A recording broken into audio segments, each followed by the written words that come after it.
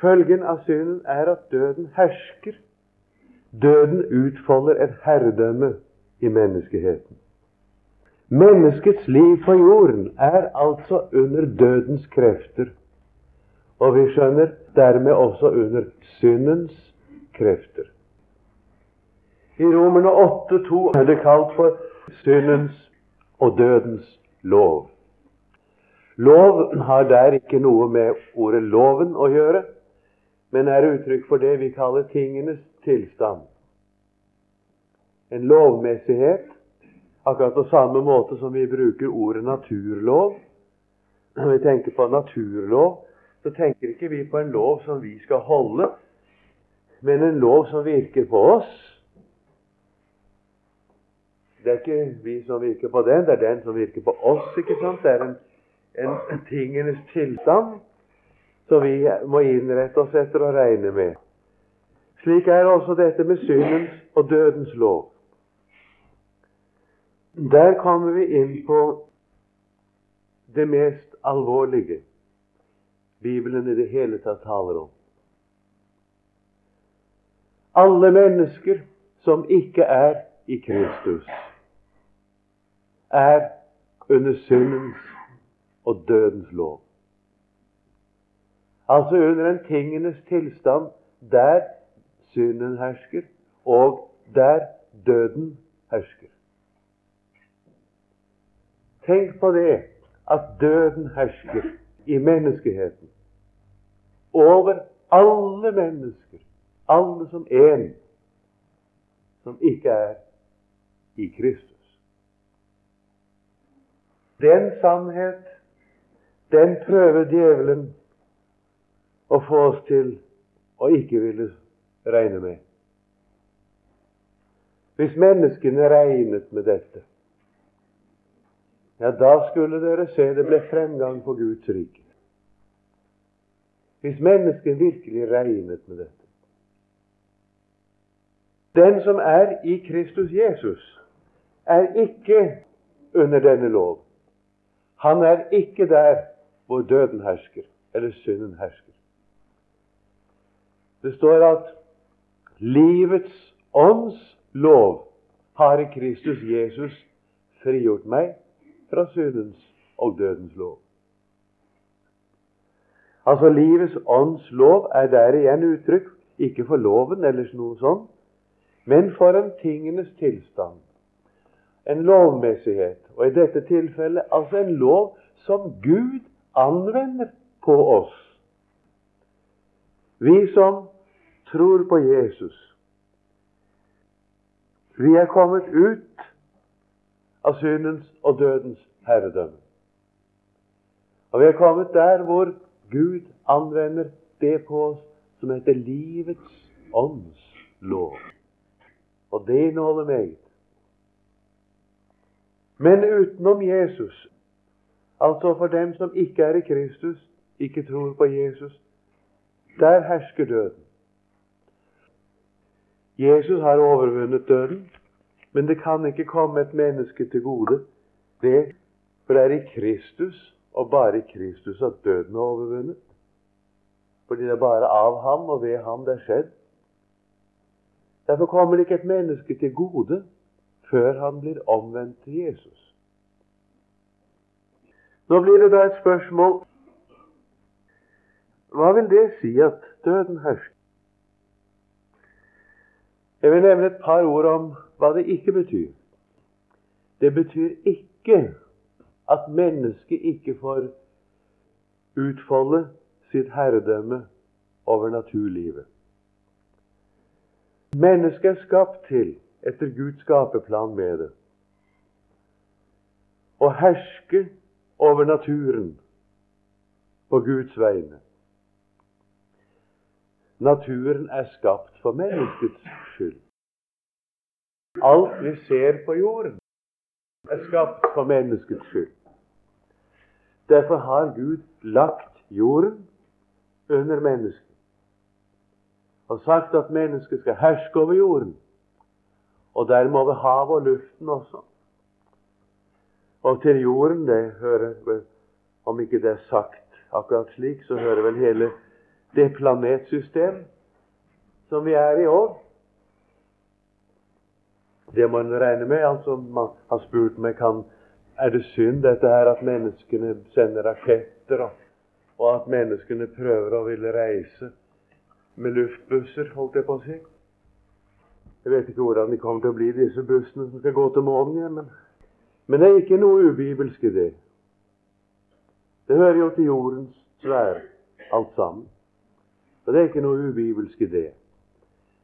Nei, det fremgår av Guds ord at mennesket skapte det. Og legg så merke til at etter syndfallet, og etter at syndens og dødens lov har begynt å utfolde sitt herredømme på jorden, har Gud gjentatt dette, at mennesket skal herske over jorden. Altså, syndens og dødens lov berører ikke menneskets intelligens, så lenge det dreier seg om menneskets intelligens i det å gjøre bruk av naturlovene. Det gjør det ikke. Når det gjelder det å nyttiggjøre seg naturlovene, altså når det gjelder naturvitenskap og de resultater mennesket får anledning til å nytte på grunn av naturvitenskapens forskning, det kommer mennesket til å utfolde seg og utvikle seg i inntil Jesus kommer igjen. Det er det bibelske syn. Og det vi har opplevd hittil, det er bare en liten begynnelse. Man kan si at mennesket nå har kommet langt. Det vil ikke noen vitenskapsmann si. For etter at man oppdaget atomenes indre, og oppdaget mikrokosmos, som det heter, det at akkurat som makrokosmos, det er denne stjerneverdenen, heter alle solsystemene. Det viser seg at inni atomene er det på samme måte i det små som verdensrommet er i det store. Verdensrommet, det kalles makrokosmos. Kosmos, det er det greske ord for universet. Makros, det er ordet stor, altså universet sett utover i det store. Mikros, det betyr liten. Og mikrokosmos betyr at det er et univers inne i det små, inne i atomet. Det er en hel verden. Det er en uendelighet innover i det små, som det er en uendelighet utover i det store. Etter at naturvitenskapen oppdaget dette, der er jo Einstein det ledende navn. Dere kjenner relativitetsteorien, og den henger sammen med oppdagelsen av mikrokosmos. Relativitetsteorien. Så er det da på grunnlag av dette blitt hva man kaller atomforskning og utnyttelse av atomkreftene. Og de er ikke små, som dere vet. Det har dere jo nok så konkrete eksempler på, at atomkreftene er ikke små. Man bare tenker på atombombe eller en hydrogenbombe, det er jo også det samme, bare at disse navnene, det er altså vannstoffet, da, hydrogen, som utnyttes der. Det kommer an på enten vi bruker uran eller plutonium eller andre ting. Vannstoff, og jeg er ikke fagmann på området, har ikke noe særlig greie på det. Det er bare sånn litt som hobby. Jeg har lest litt av det. Men en ting er sikkert, at det er nå, etter atomforskningen kom i gang, åpnet muligheter som ingen kan vite hva kan føre til, når det gjelder menneskets evne til å underlegge seg og nyttiggjøre seg naturen. Og dere skjønner, her kan vi regne med etter Guds ord at mennesket vil gjøre fantastiske fremskritt. Akkurat som vi i dag, det vi opplever i dag, det er fantastiske fremskritt sammenlignet med våre besteforeldres tid. Og de igjen stod langt foran.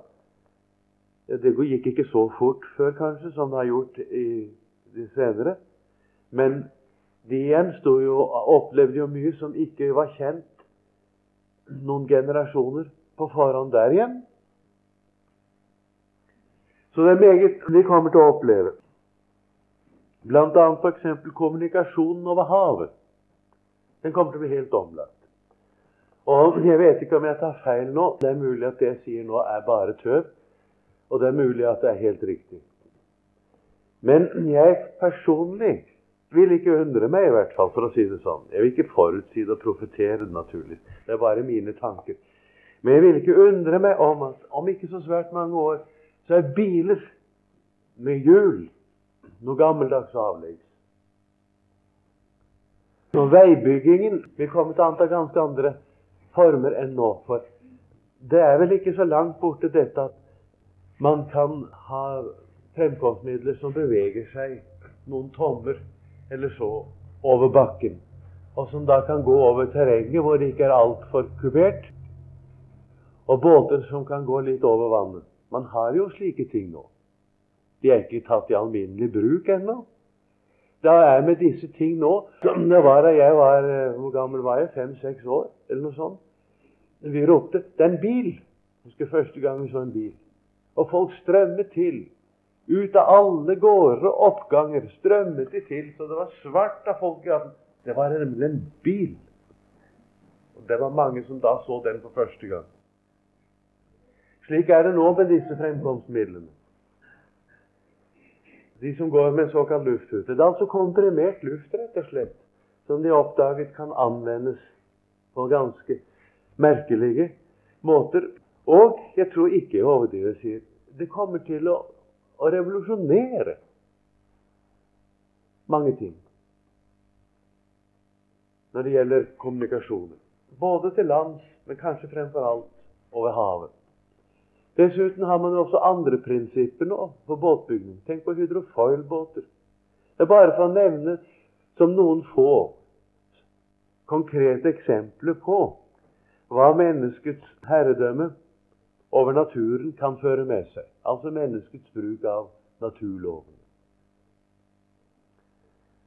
Mye av dette er blitt en rene selvfølgelighet for oss. Det er ingen nå som synes at et radioapparat er noe merkelig. Jeg glemmer ikke da vi gikk på skolen mens jeg gikk i gymnasiet om kvelden.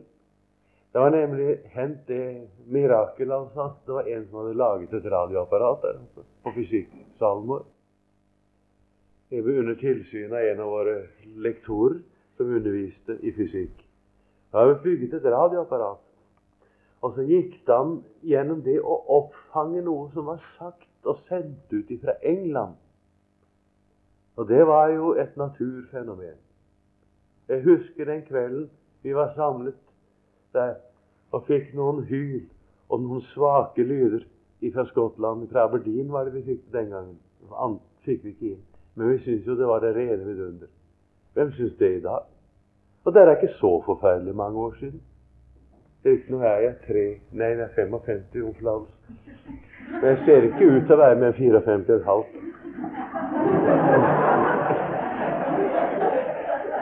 Sånn. Altså, dette her ligger nå noen og 30 år eller sånn tilbake i tiden. Tenk på hvordan det har utviklet seg bare på det området med radio og fjernsyn. Dette med fjernsyn, det var jo også noe merkelig, og sto for mange som et naturfenomen. Men slike ting blir jo dagligdags før en har tenkt sånn. Og fjernsyn i Amerika er en sann landeplage. Det er sikkert det er også. Det kan Råshaven bevidne. Ikke sant? Kan du høre hva jeg sier? Jeg sier at fjernsyn er blitt en landeplage i Amerika. Ja, det er sant. Ja. Der skal man sitte omtrent i et mørkt rom, altså. Tie stille, fordi man skal se og høre dette som kommer på skjermen.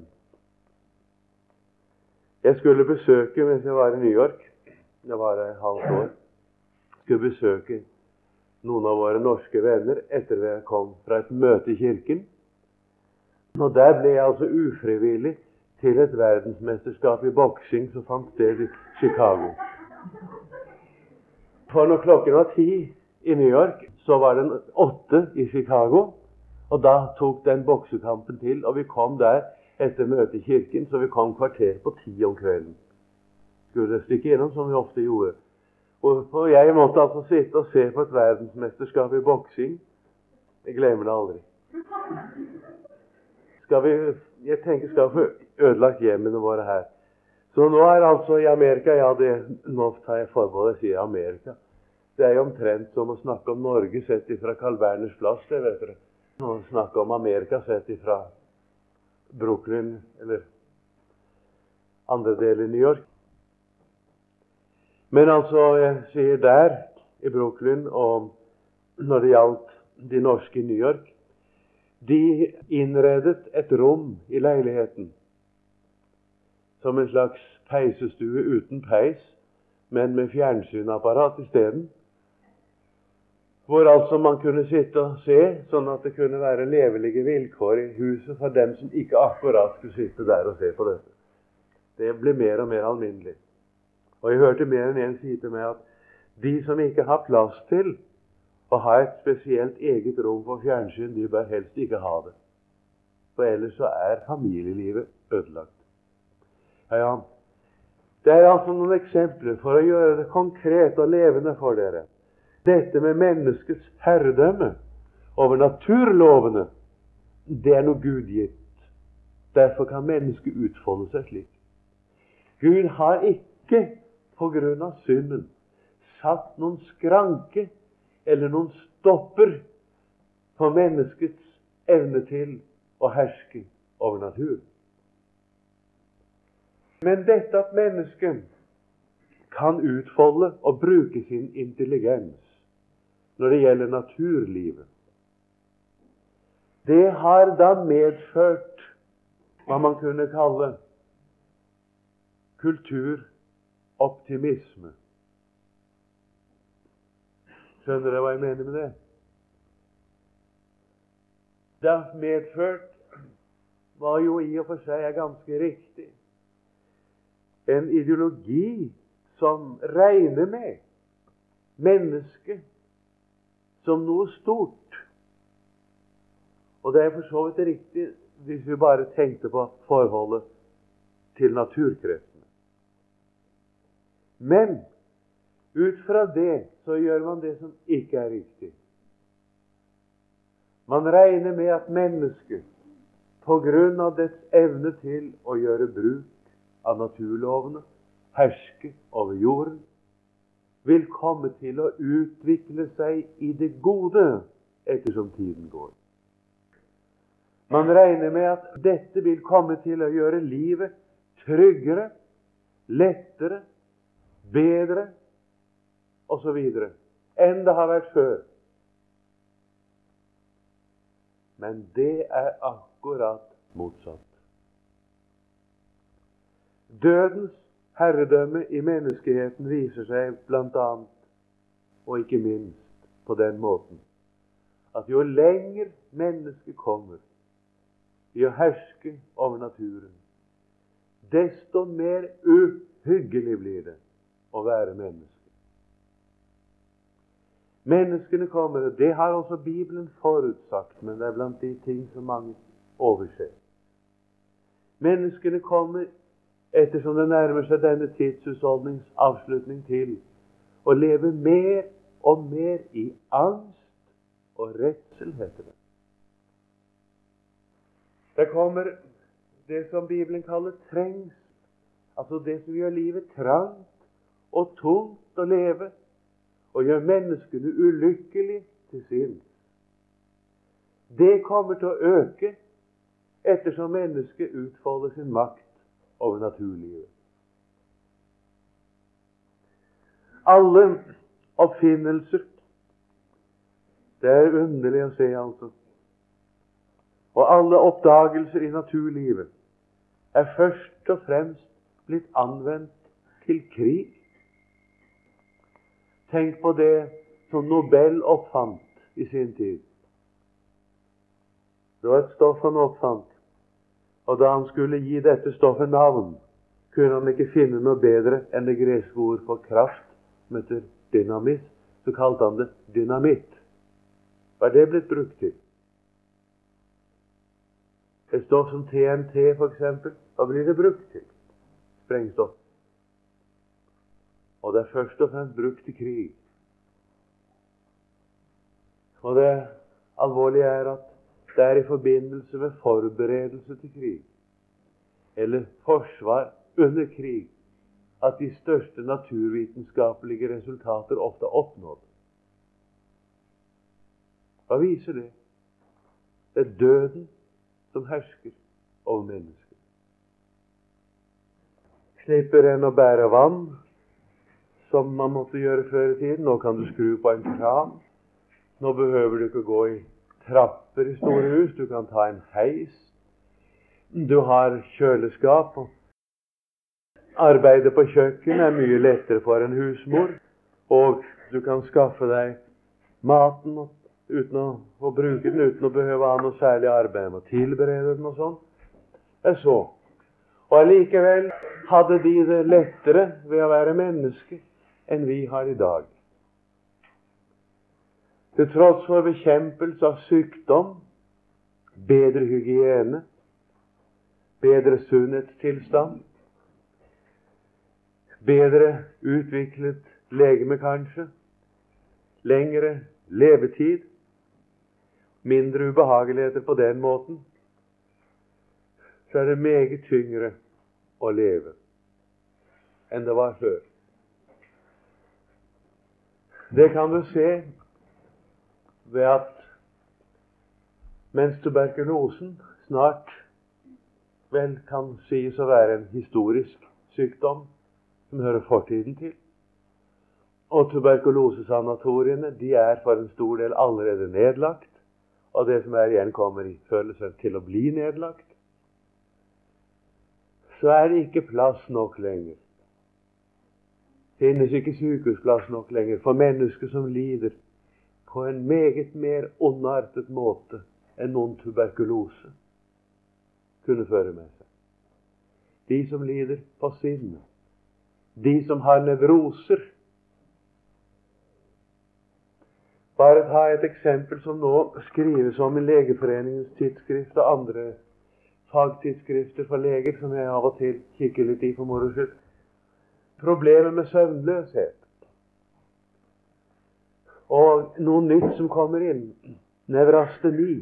At nevrasteni, det vil si nervesvekkelse, det viser seg å begynne å bli en alminnelig sykdom som gjør mange menn, særlig menn, arbeidsløse allerede i 50-årene. Eller arbeidsudyktige, mener jeg. Allerede i 50-årene. Det blir kalt for kultursykdommer. Det er ikke det riktige navn. Det riktige og den saklige betegnelse er at det er et symptom på at døden hersker i menneskeheten. Mennesket har altså ikke evnen til, som dere husker vi snakket om i forbindelse med kapittel 3 om det naturlige mennesket. Mennesket har ikke evnen til å innrette seg så livet på jorden blir godt. Mennesket kan ikke avverge krig. Vi vet fra Guds ord at krigen kommer. Mennesket kan ikke avverge en katastrofe som omfatter menneskeheten, mer og mindre. Nå tenker ikke jeg på jordens undergang, for den kommer Gud til å stelle med. Han alene. Og det kommer til å skje ting i naturlivet som ingen vitenskapsmann har forutsagt og regner med.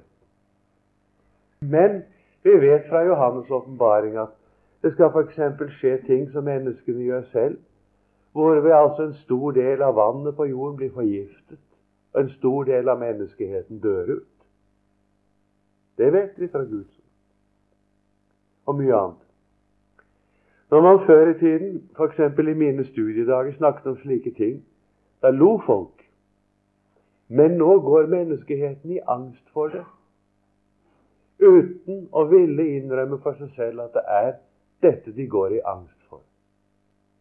Men menneskene skjønner selv at nå bærer de i vei mot katastrofer. Og katastrofer som ingen aner rekkevidden av. Det skjønner folk. Og det ligger der bakom. Og det er jo sant. Det er bare det at alt dette sa Jesus. Delvis i alle fall. Fortalte Jesus dette for snart 2000 år siden. At det kom til å gå slik. Og senere har jo Jesus gitt oss sitt ord gjennom Johannes på øen Patmos. Johannes åpenbaring. Han taler mer om det. Dette er et eksempel på at mennesket det har sin intelligens i forhold til naturlivet, men mennesket har ingen virkelig intelligens i å kunne leve riktig. Der er det blind, er fullt av uforstand. Freds vei kjenner de ikke, sier Guds ord. Jeg har fått mye motbør for at jeg taler om disse ting. Det har jeg fått. Men det står slik i Bibelen, og det holder jeg meg til. Freds vei kjenner de ikke. Jeg oppfinner som et ondt. Ødeleggelse og uselhet. Uselhet er akkurat det stikk motsatt av det vi kaller livslykke. Uselhet betyr livsulykke. Det å leve et ulykkelig liv. Så ødeleggelse og uselhet er det på deres veier.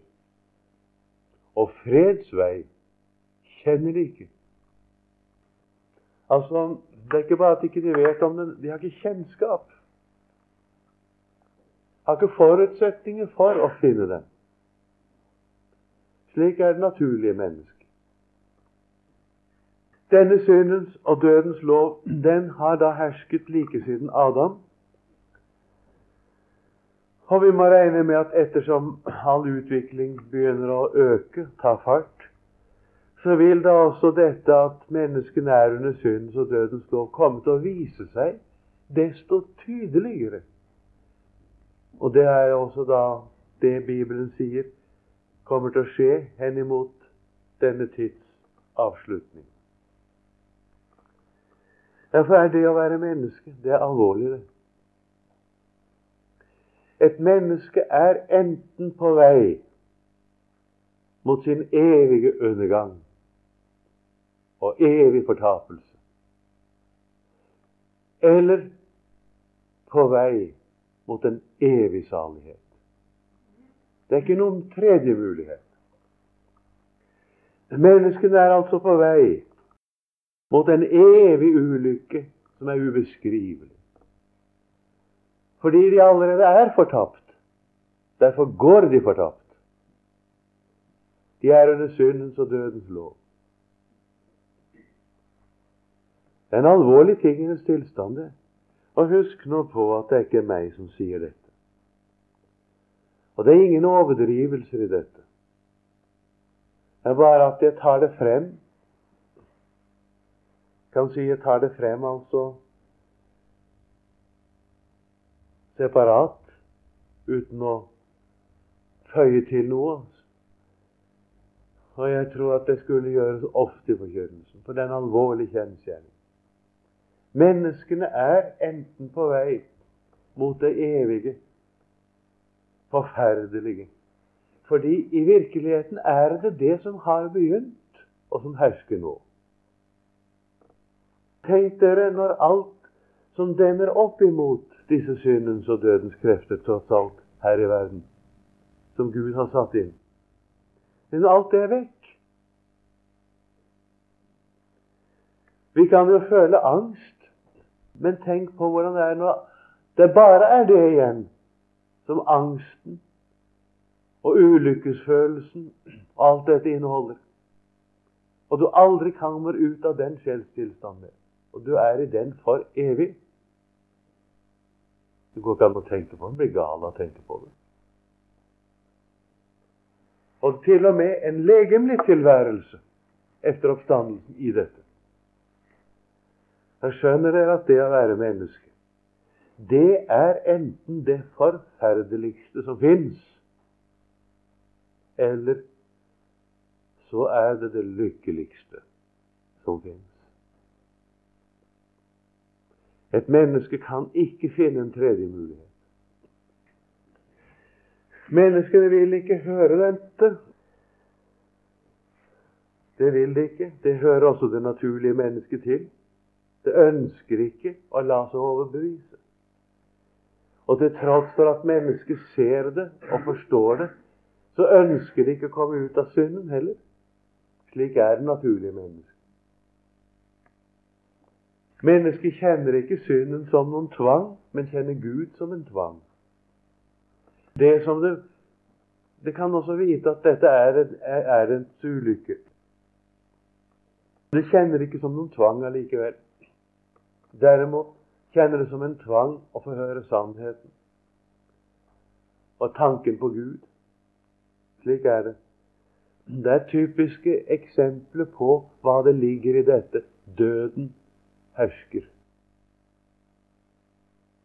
Det eneste som motvirker dette dødens herredømme, det er Guds nådes virkninger i verden.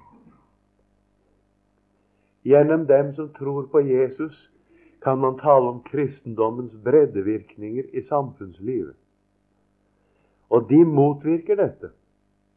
Og de griper inn i dette. Så dødens krefter får ikke utfolde seg fritt, tross alt. Og Gud har satt en grense for hvor langt disse krefter får virke her i tiden. Dette herredømme er der og kommer til å utfoldes, men